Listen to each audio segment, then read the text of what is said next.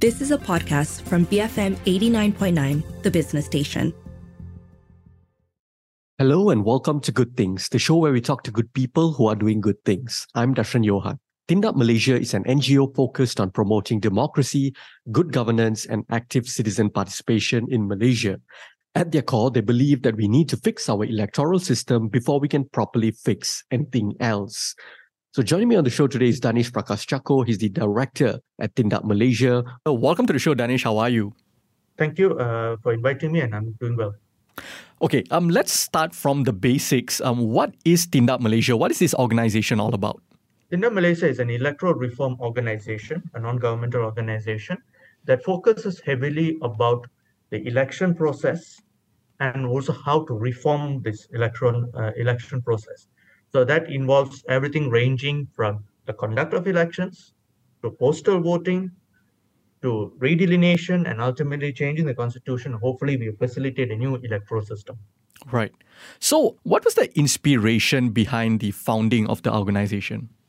First of all, I would like to clarify, I'm not the founder of Tindak Malaysia, but my fellow director is the founder, Wong Piang Yao. He founded Tindak Malaysia in 2008, specifically after GE12. I think there was realization at that time that it is important that the election should be conducted in a free and fair manner. And we narrowed down at that time to focus about the conduct of elections within the voting stream or the saluran in Malay. This is where we felt that there was irregularities. And for me, yes, while voter turnout is an important matter, I feel there's one more issue more important than to that, is to ensure the process is done with integrity. Because it's one thing to show up to vote, but if you have an electoral outcome that does not match reflection of the will of the people, then it makes the process redundant. And it's a danger to our democracy, and it has already happened. So we decided back in 2008 to start this movement, to train what we call polling agent and counting agents, the election monitors, not to just observe, but to object any irregularities on the go so that the election process is done in free and fair manner. So that was back in 2008. So it is a volunteer-driven movement as of then and until today also. Right. You brought up very interesting. It's 2008. 2008 is indeed a very interesting year in Malaysian political history because it's the year that, we had the first sort of big swing towards opposition. 5 states were held by the opposition.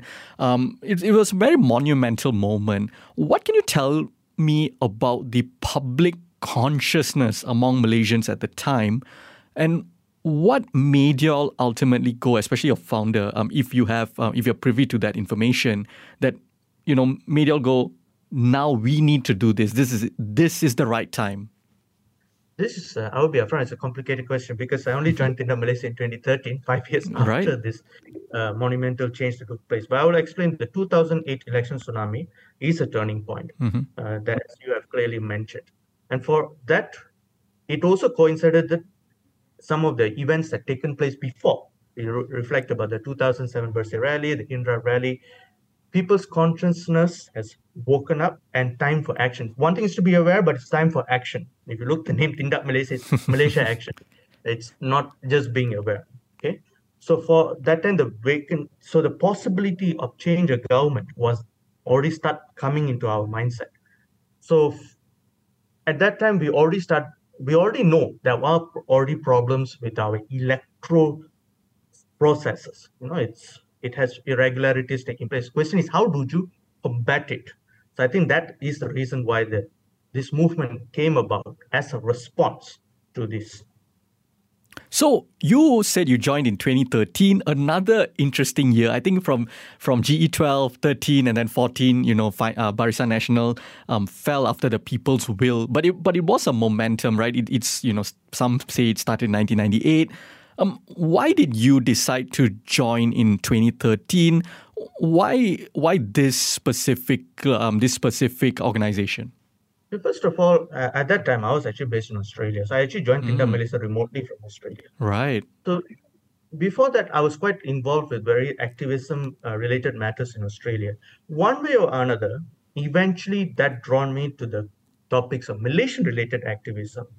To specifically, I will credit Sayana Bangsa Malaysia, the Australian chapter. SABM Australia. So they had activities, forums leading to GE30. Okay, and that time was a push about how do we get Malaysians to be voters and exercise the right to vote from the countries where they are currently residing. And at that time, we must understand in 2012, after the massive Bersih rally, uh, something took place very important. For the first time, overseas Malaysians, beyond the restricted classes of overseas Malaysians, were given the right to vote from the embassies and the consulates. And if you ask me, my first ever experience of voting was actually in Australia as an overseas Malaysian voter. I didn't vote here before. Right. I voted from. If you ask me, that was one of the key awakening moments for me. This is back in 2013. I remember I had to queue up for 4 hours just to get my chance to vote. Okay. This is, I believe, the voting was done in April 2013, and then we had the May 2013 elections. And in G13, we saw Barisan National lost the popular vote, but the possibility of change of government was taken away.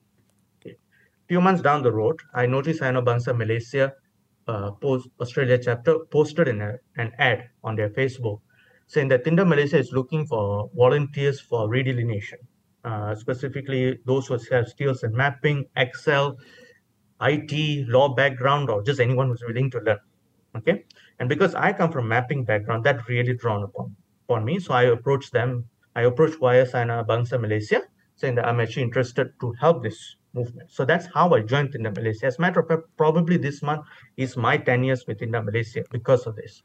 So I joined Tindak Malaysia as a volunteer, and my specific focus at that time was for redelineation, because after the GE12 for Tindak Malaysia, the focus was a lot about the polling agent, counting agent.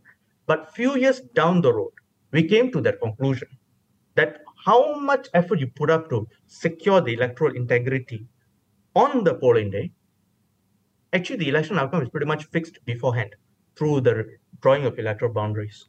So that is when around 2011 or 2012, Tindak Malaysia's volunteers started to learn about redelineation and started to find ways not only just to say what is wrong, but to produce what we call counter proposal. Because around 2011 or so, we already realized that it was time for Peninsular Malaysia to be facing the potential redelineation exercise, because 8 years has elapsed from the previous exercise.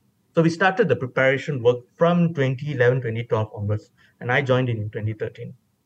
Talk to me a little bit more about your political awakening, because I think most people in the activism scene, even if you're in political journalism and so on and so forth, they probably go through phases. They probably remember a particular moment. It may not be a moment, but perhaps a period in their life which then made them go, okay, this is serious, or I find this interesting, like I need to do something. What was your moment of political awakening that made you a more politically conscious person, but also made you want to be a more politically active person? I think that has to do when I went to do my studies in Australia in 2009. So right away, I took interest in Australian activism, but I did not get involved with the Malaysian-related matters. So my focus at that time, because I was a very pessimistic person about Malaysian politics at that time, which to a certain degree I am still right now. Okay. So at that time, my focus was about Australian-related activism. So if you ask me, the awareness jumped quickly to action.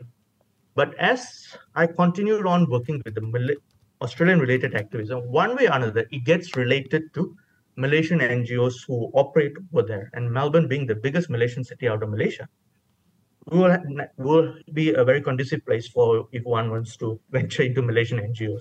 So eventually, I was invited to join Malaysian-related activities by my friends, specifically about the issues related to Malaysian politics.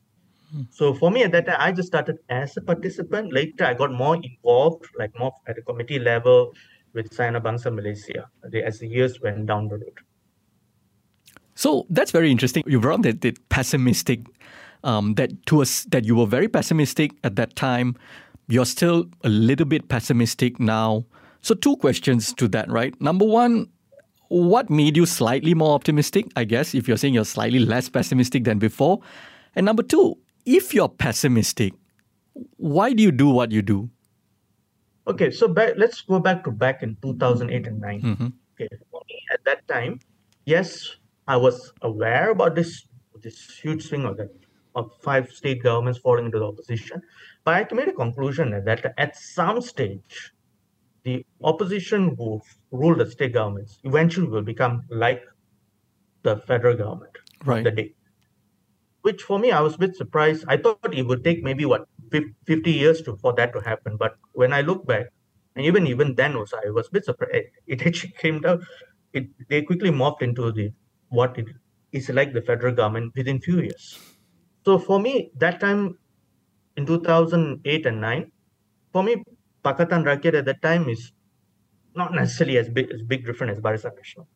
So that actually kind of shut me off my interest from actually getting involved with Malaysian related activism.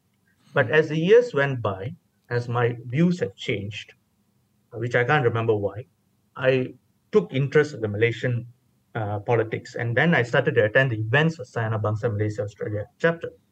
And I think then the turning point was that experience of voting in the Melbourne Malaysian High Commission for GE13. And then subsequently, because Anabangsa Malaysia chapter is very much also related to Bersih, also I was also was drawn by the rallies of 2015 and also 2016. So that was the case. And at that time, you bear in mind, the possibility of change of government was there. So, and if you ask me when I look back, even that also kind of kept the momentum for Tindak Malaysia volunteers, because we are securing all this election process so that one day we can experience a change of government and then see how it goes from there. Okay, and that was the case until all the way to GE15. Okay, now let's fast forward to what's happening right now, because for me, now that I have returned back to Malaysia, I've seen what is the societal values, and I've seen where the country is heading to. I see what the various political parties, how they approach things. I see how the Malaysian society responds to NGOs' works and everything. I have been grown pessimistic, particularly from GE15 onwards.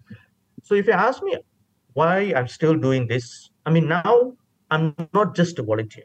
I'm now the director of Tindak Malaysia. I'm the leader of this organization. For me, I have volunteers I need to serve.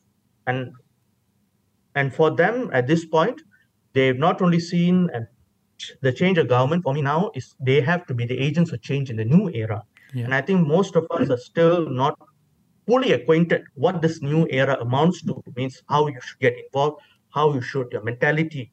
And if you ask me why I'm doing this at this point, is specifically so that my volunteers can start progressing in the agents of change. I have a long-term vision for them. I may not be at the final end of where this is going to be, and it's perfectly okay. Malaysia is polarized. You talk about the events since GE15. I think GE15 really signaled to the people, especially people who did not expect this result, right? It signaled to the people that Malaysia is polarized now more than they've ever been, at least electorally. As someone who works on improving democratic processes, electoral reform, how do you read this polarization?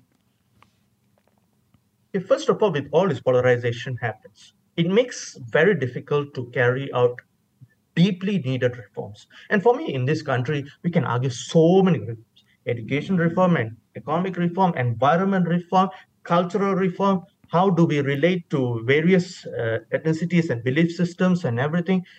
But if you ask me one particular reform that it's quite easy to implement, but has a profound change of all the other reforms I talked about, is our electoral system. Okay, first of all, the topic of electoral system change is not new. We had a parliamentary select committee back in 2011 and 12. We looked about how do we reform. And yes, I do credit the movements of the past, which is still going on right now. For example, Bersih, or the work within the Malaysia we did, the work that Global Bersih have done before, all facilitated the reforms that we see today. For example, a better election commission, while it requires improvements, an expansion of postal voting, a more cleaner conduct of elections. If you ask me, these are what I call low-hanging fruits that are not very controversial. So if you ask me, because with this polarization, we are not able to have the intellectual space, the capacity on taking on in this low-hanging fruits. I mean, there's a lot of campaigns that we do, Global Bersih do, Undi 18 do, Engage do, Bersih as a coalition, all the various organizations are doing. But for us, that gets sidelined time to time because we are so focused on other reforms which are more divisive in nature. On the show with me today is Danish Prakash Chako. He's the director at Tindak Malaysia. We continue our conversation after the break. Keep it here on Good Things, BFM 89.9. Welcome back to Good Things. I'm Darshan Johan. And on the show with me today is Danish Prakash Chako. He's the director of Tindak Malaysia. So, Danish, what are the challenges that you face, that Tindak Malaysia faces when it comes to pushing for, let's say, electoral reforms? Like you said, it's these low-hanging fruits that is technically not controversial.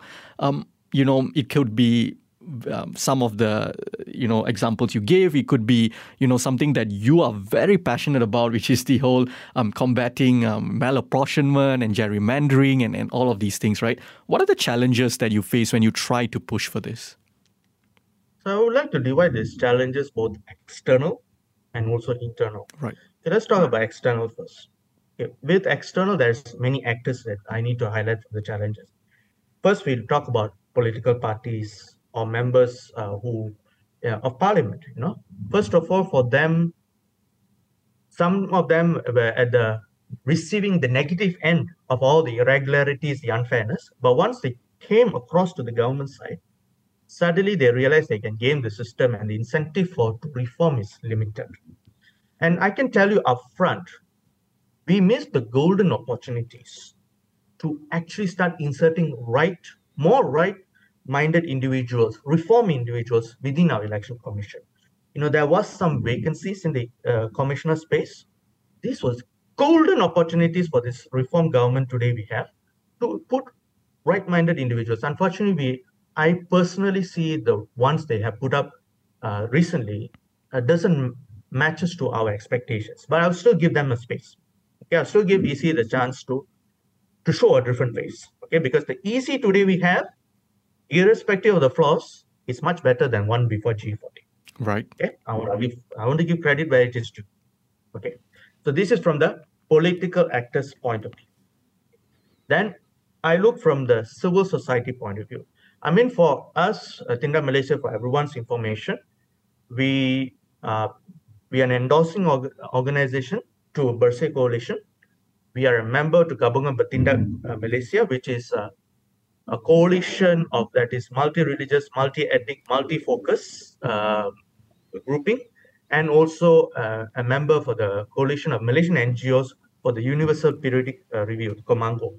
Okay, so Bersih is very clear for me. They are very focused on electoral and also institutional reform. So we do liaise with them time to time with our differences of stance too about what needs to be taken. So that's one way. Okay, so within civil society, we must see there will be difference of stance, difference of opinions on how we look at things. So that could be a challenge. I think it's still acceptable. Okay, then when we go to other coalitions who have bigger view of human rights and bigger view of all the various issues, I see the topic about election reform is not very strongly taken notice. So even I would say that is a challenge within the civil society, because we can have educational groups, we have groups focusing on different interracial harmony. If you ask me, these are issues that is both divisive and very attractive. I'll be upfront. Election reform is actually a boring topic. Right. It is dry, it's boring, and it's technical. But if you ask me again, like I mentioned, it's a low-hanging fruit that one should just take and just implement.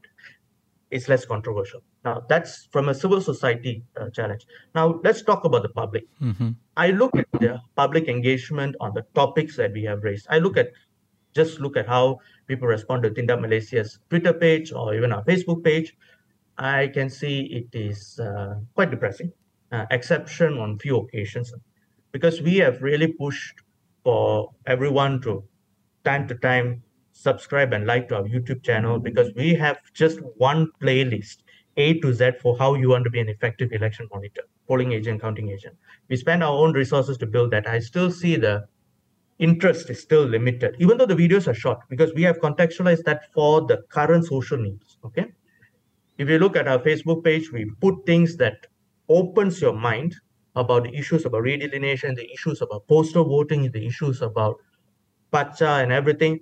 I still see the take up is low. Yes, one is because we have moved, because Tindak Malaysia Facebook page, I believe, started during where Facebook was very popular.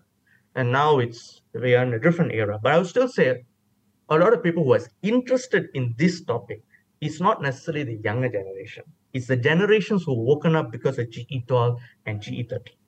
Okay, so I do hope that they actually do take interest in our Facebook pages posts. Okay, so that is from the so I can see the society's interest is very weak.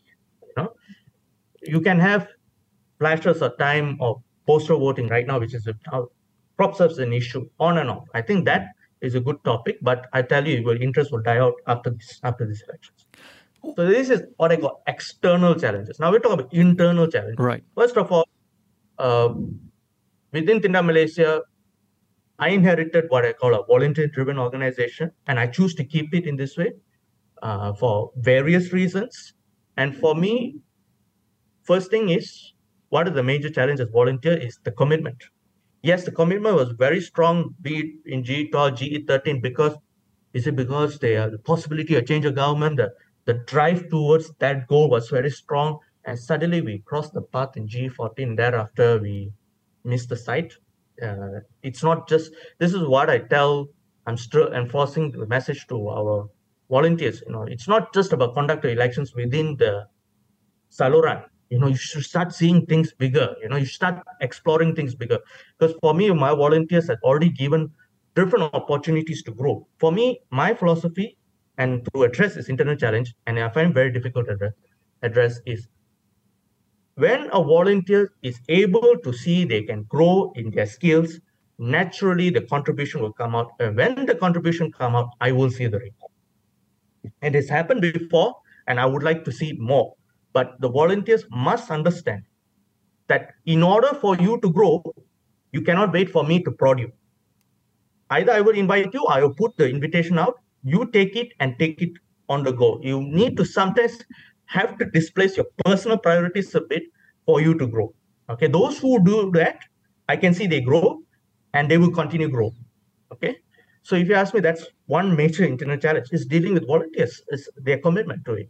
Okay. Secondly, volunteers' knowledge capacity. I've been investing time and time again, reinvesting either with some of my other volunteers to really embed the knowledge about the electoral system, the redelineation, the polling agent, counting agent, the Pemahati, the postal voting, because you need to keep up with the times. We are not back in G12 and G13 where we had a lot of irregularities. We are in the post G14 era. So where we need to start talking about things have changed. So when the things change, your mindset needs to change. So this is something that are the challenges I face. Danish, I sympathize with the people who perhaps are not very enthusiastic or energetic about electoral reform. I mean, I'm personally very passionate about it. But speaking to a lot of people, like you said, there are what many perceive as bigger fish to fry, right? Economic issues, daily bread and butter issues, human rights issues, refugee crisis, and all of these things. Now we have the climate crisis. But you say that electoral reforms are, in a way, like the mother of everything, right? If you solve that, you get to sort of fix a lot of other problems. Can you explain that to me? Okay. This electoral system is how do you channel your votes into who forms the government. So this becomes eventually it's a governance problem. From the governance, we flow out the questions about handling education, ethnicity, environment, economy, you name everything else. Okay. So for me, who forms the government eventually will dictate the terms on how all the other issues come into play and how does the society relate to it. Now, we have a first past the post system. Okay, our first past the post system was conceived for our country back in the time when the population was largely illiterate, and also the society was very divided, and the need of a stable government, very important. A stable government was very important at that time. Even though, I will be upfront, we had the possibility of having a different electoral system back in the 50s. Okay, so what has happened over the years, first past the post system, being simple, eventually got distorted, manipulated, because it's simple. So you can easily distort and manipulate through gerrymandering, through malapportionment, irregularities in the conduct of elections, the irregularities in the electoral roll, you just name it. Okay, so all of this eventually created a form of government that eventually start clamping down on human rights, start impacting our education, start impacting on how we do an economy, how we view value of environment. The possibility of change of government wasn't there. So you want to talk about, let's say you want to push for a stronger positions on environmental reform. Back then, if you were to do that, you only have one option who is going to always rule. So then your ability to see through that change, that environmental change that you see, it's obstructed. And even to a certain degree, even now I would say it's obstructed, because our first past the post system eventually always favors larger parties, whoever it is. I'm not going to name who, because every electoral cycle will yield a different set of who is the larger party. Right. So that stifles the ability for you to focus on education, the education change, economic change. And also, I will be upfront, first past the post system was supposed to moderate the tensions between different ethnicities. Unfortunately, it is facilitating on the other direction, because one aspect is because we keep on distorting and manipulating, but then you have a government that is formed by this system that's going in one direction. So we ended up with this. So if we change the electoral system, then it opens up the possibility for different forms of governance through political parties in this round who can explore different angles and implement different viewpoints in education, environment, economy. So if you ask me, this is what I keep on saying is the low-hanging fruit. And to a certain degree, that is your starting point. You fix the electoral system and everything around it, then we can start looking into all of this. Yes, it is boring and dry and technical. But if you want to focus about an economy first, you want to fix on the environment first, without fixing this, you're stuck. And that's what we are. Does it give you more hope or less hope that when it comes to this particular issue, most countries are in the same boat? And I mean that in the sense of public interest. Some countries have made massive strides, like Scandinavian countries, New Zealand, so on and so forth. But even if you look at the UK, they had a massive election system reform referendum. The referendum did not pass. If you look at the US, it's not the first past the post specifically, but it follows that same format. The Electoral College is a winner-takes-all system. Okay, I wouldn't necessarily try to compare Malaysian situation with other countries. Let's say the examples you given, for example, UK and US. For me, especially when I stayed in Australia, they have a slightly better electoral system, but unfortunately, it always favors the two larger parties. Yep. So in the end, they also, I will be upfront, even that time, even now, there's always a race to the bottom when it comes to their economic policies and especially how they deal with racial matters. So I wouldn't be comparing Malaysia with these countries also. Right. Okay. So when it comes to question of hope, at this given point of time, I personally don't have much hope. But for me, even without hope, inaction is not the answer for me. At best, I would say personally, is how do we arrest the decline of this country so that we give the space in future, when I'm not necessarily need to be the leader of Tindak Malaysia at that time, where the potential of resetting or reforming the country takes place. Now, one of the things we need to look is the example of South Africa. Now, one of the big things why South Africa was able to eventually transition smoothly from the apartheid regime to post-apartheid is actually they took a decisive measure to ditch the first past the post system, and they went completely one direction. They went from first past the post straight to proportional. Right. But at the municipal level, they have opted for a mixed system. So you retain the first past the post system. And the reason and time to time we highlight this on April the 27th, which is the South Africa's Freedom Day, which we do on our Facebook page and Twitter, is that change of electoral system allowed that smooth transition of the new era for them.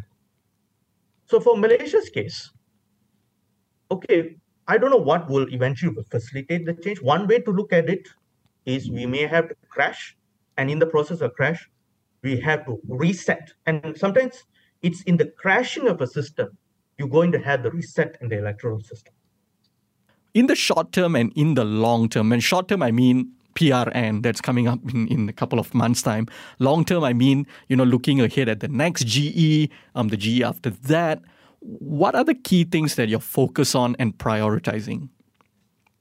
You see, when the electoral system changes, something we already start discussing already. We discussed this before with the previous governments, and we also recently tabled that to the Parliamentary Select Committee about our idea about changing the electoral system.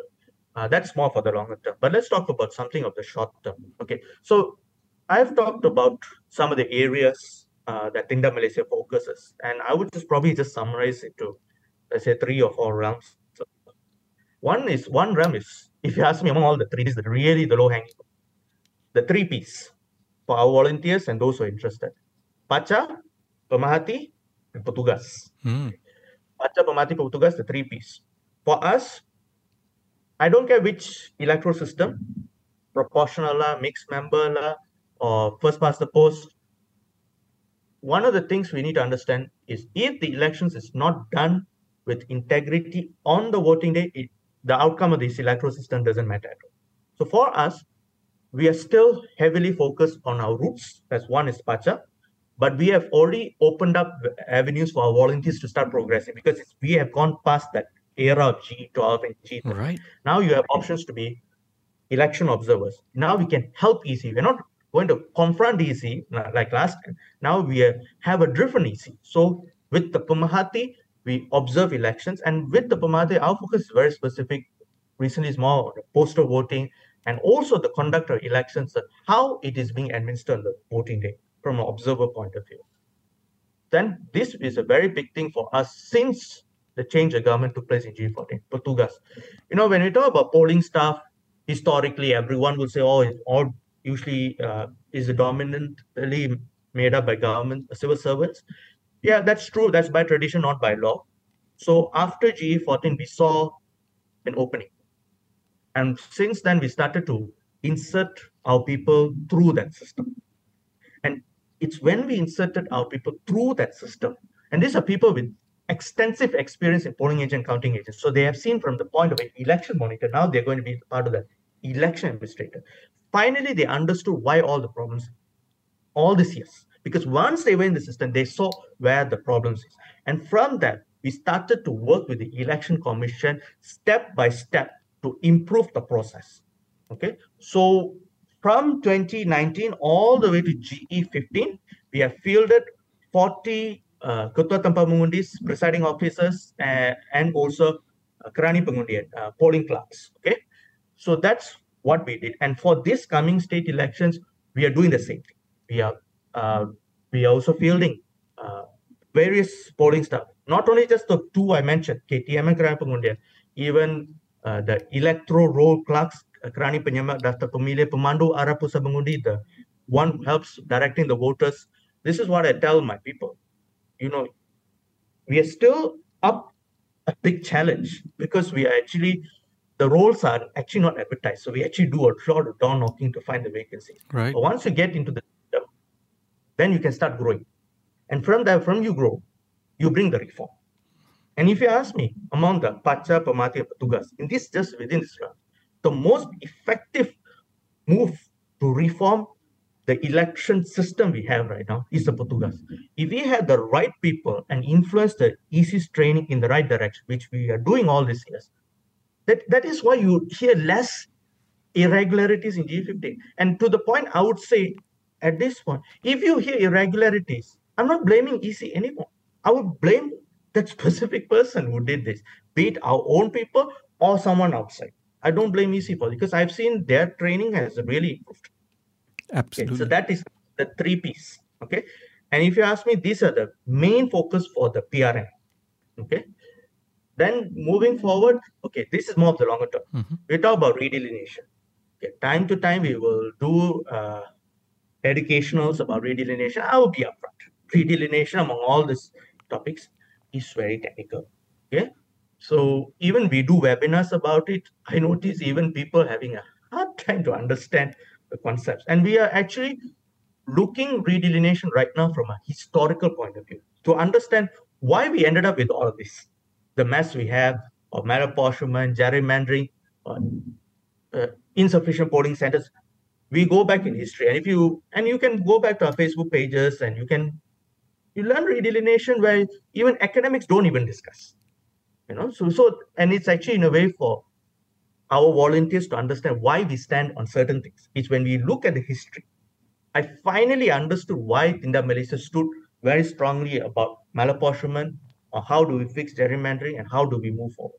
So we will continue still doing that, and you will see Facebook posts time to time, Twitter. We will highlight all these sort of issues, and from that, we also push the concept of open electoral data. So where we will push out data sets for you as an individual to start exploring redelineation, why some seats are bigger than the other, what are the patterns? Or does the electoral system facilitate the diversity of the candidates? Because our open electoral data, when we put the election results for the recent cycles, you don't only know who wins which party wins the seat. It will tell you who is the person, what's their gender, what is their age. So you have an understanding, does the electoral system facilitate the diversity or not? If the answer is no, then it's time to start thinking what needs to be done next. And recently, we just pushed out our analysis for postal voting. So that we have put out on our Twitter, and later we'll put on Facebook.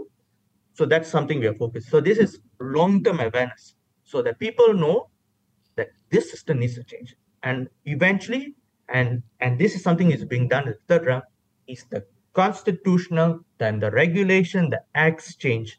Means we not only change the electoral system towards a mixed member proportional, that's the end goal, but in the interim, we have decided to focus, okay, maybe we should look at mixed member majoritarian, simpler. Then we go MMP, proportional. So, and with that, how do we refine our conduct of elections, our postal voting, even like postal voting, I would say it's both short-term and long-term. So postal voting, in May, we compiled and summarized all our reports and passed it to EC. And one of the things we told EC is get the overseas Malaysians classified as postal voters as early as possible. And I think through the efforts of all the civil society, we got that through for this PRN. So if you ask me, that was a small victory for all of us. Not like G15, 3 days before the dissolution, overseas Malaysians are now become postal voters. Now it's like weeks before the dissolution, we already have overseas Malaysians eligible to be a postal voter. So this is some of the things that we are working on. And also through this, we work with all the allied groups who share the similar views on how to bring about these reforms. So one thing that NGOs usually need is they need a lot of public support. What kind of support would y'all need right now? First and foremost, something I will not run away with it is finance. money. Okay.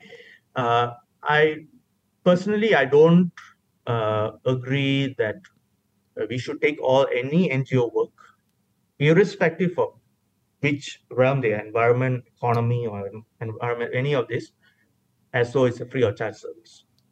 Time to time we tell via Twitter, via Facebook, we do need our financial help. Absolutely. And I make it clear, because Tindak Malaysia is registered as a company, I don't want you to use the term donation or contribution. I give you even specific terms for you to use it. If when the time comes, we put open election data, I'll tell you, yes, scan the QR code and then just contribute, but using the terms I've given to you. Because for us, even I do open election data, it takes hours, at least 4 or 5 hours of worth of work. And most of the time, I'm just doing as a free public service.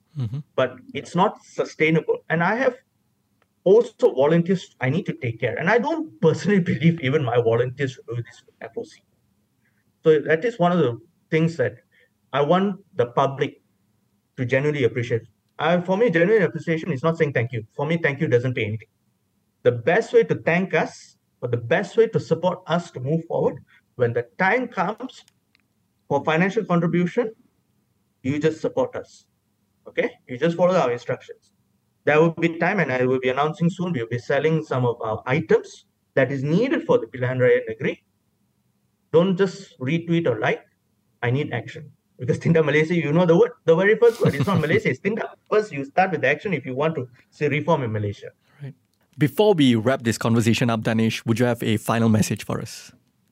While voting is important, I think it is important for all Malaysians to take the question about our election system very seriously, because it will dictate where our country will head to, not only 5 years, but 10 years, 15 years, and the generations to come. We have paid the price of inaction on the failure of changing this right at the beginning. In order to stop the decline of this country, let us support every movement, including us and all the allied groups, in the most tangible way to bring about the reforms that we badly need for our election system. Thank you. Thank you so much for joining me today, Danish. That was Danish Prakash Chako, Director at Tindak Malaysia. If you missed any part of our conversation, you can also check us out on podcasts. We're available on the BFM app, bfm.my, or pretty much wherever you get your podcasts from. I'm Darshan Johan, and this has been Good Things, BFM 89.9. You have been listening to a podcast from BFM 89.9, the business station. For more stories of the same kind, download the BFM app.